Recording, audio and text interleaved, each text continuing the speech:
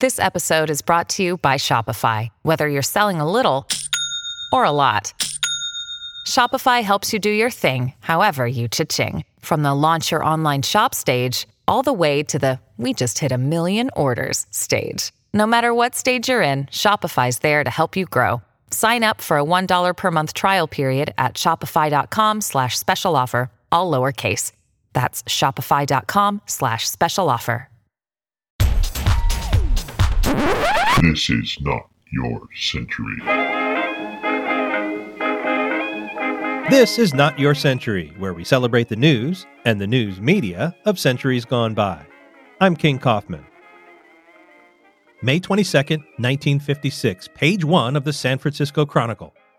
The supervisors accepted a final plan yesterday for clearing away some of San Francisco's most miserable late Victorian slums. 7 years after the plan was first hatched, the Board of Supervisors had given the go-ahead to urban renewal in the Western Addition. It was the official beginning of one of the saddest chapters in San Francisco history, the destruction of a community.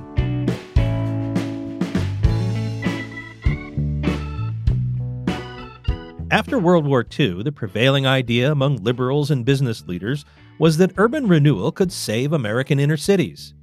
The only way to deal with urban blight, the thinking went, was to raise the slums, replace the old housing stock with big new buildings. The legal definition of blight took into account economic factors, the state of the housing in an area, and, quote, social conditions. One of those social conditions was how many people in the area weren't white. Back in the 40s, the supervisors had selected a 200-square-block area west of Van Ness Avenue for rebuilding with the help of federal money and local enterprise. Now, finally, they'd settled on a tenth of that, 28 square blocks. The rectangular area stretched from Franklin Street west to Broderick between Post and a jagged southern boundary along O'Farrell, Ellis, and Eddy Streets. The city would buy and clear all but a few buildings, churches, schools, big office buildings, and they'd sell the land to private developers. The people who lived there were promised that they would get the first chance to move back into the neighborhood. 60% of those people were African American. The Fillmore district had quickly developed into what was often called the Harlem of the West after the war. The black population in San Francisco had been small until wartime, when well-paid shipyard jobs attracted part of the Great Migration from the South.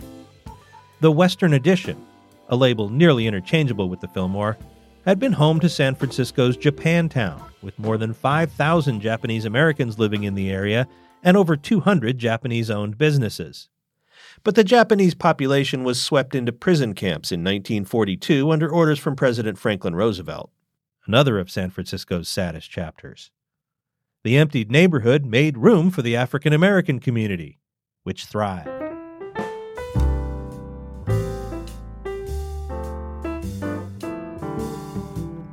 Maya Angelou was part of that northward migration. She lived in the Fillmore as a teenager, sent west from Arkansas to live with relatives. She wrote, "The Yamamoto Seafood Market quietly became Sammy's shoeshine parlor and smoke shop. Yashahira's Hardware metamorphosed into La Salon de Beauté, owned by Miss Clorinda Jackson.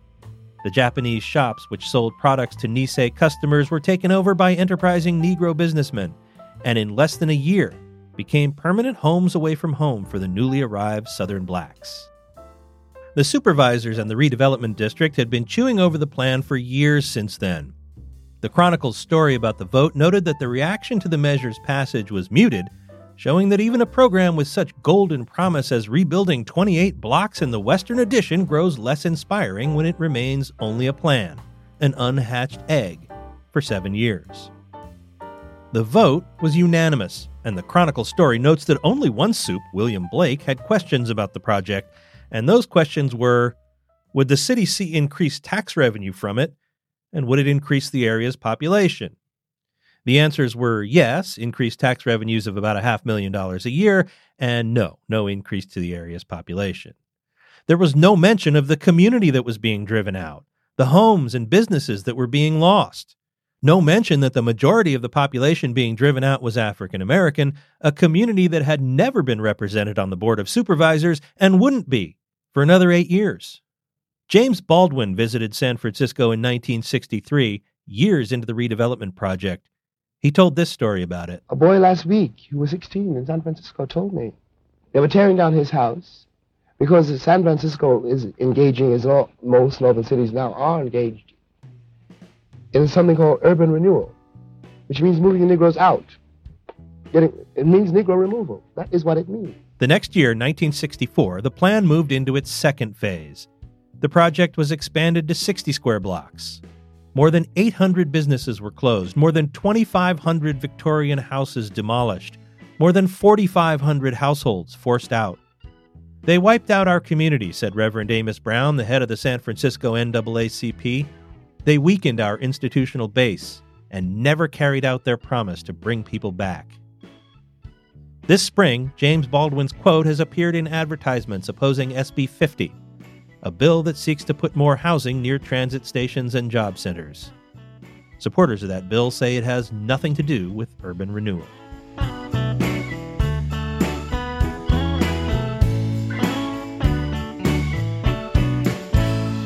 Not Your Century is part of the San Francisco Chronicle podcast network. Audrey Cooper is the editor-in-chief. Please subscribe wherever you get your podcasts, and if you like this show, we'd love it if you'd give it a rating and a review.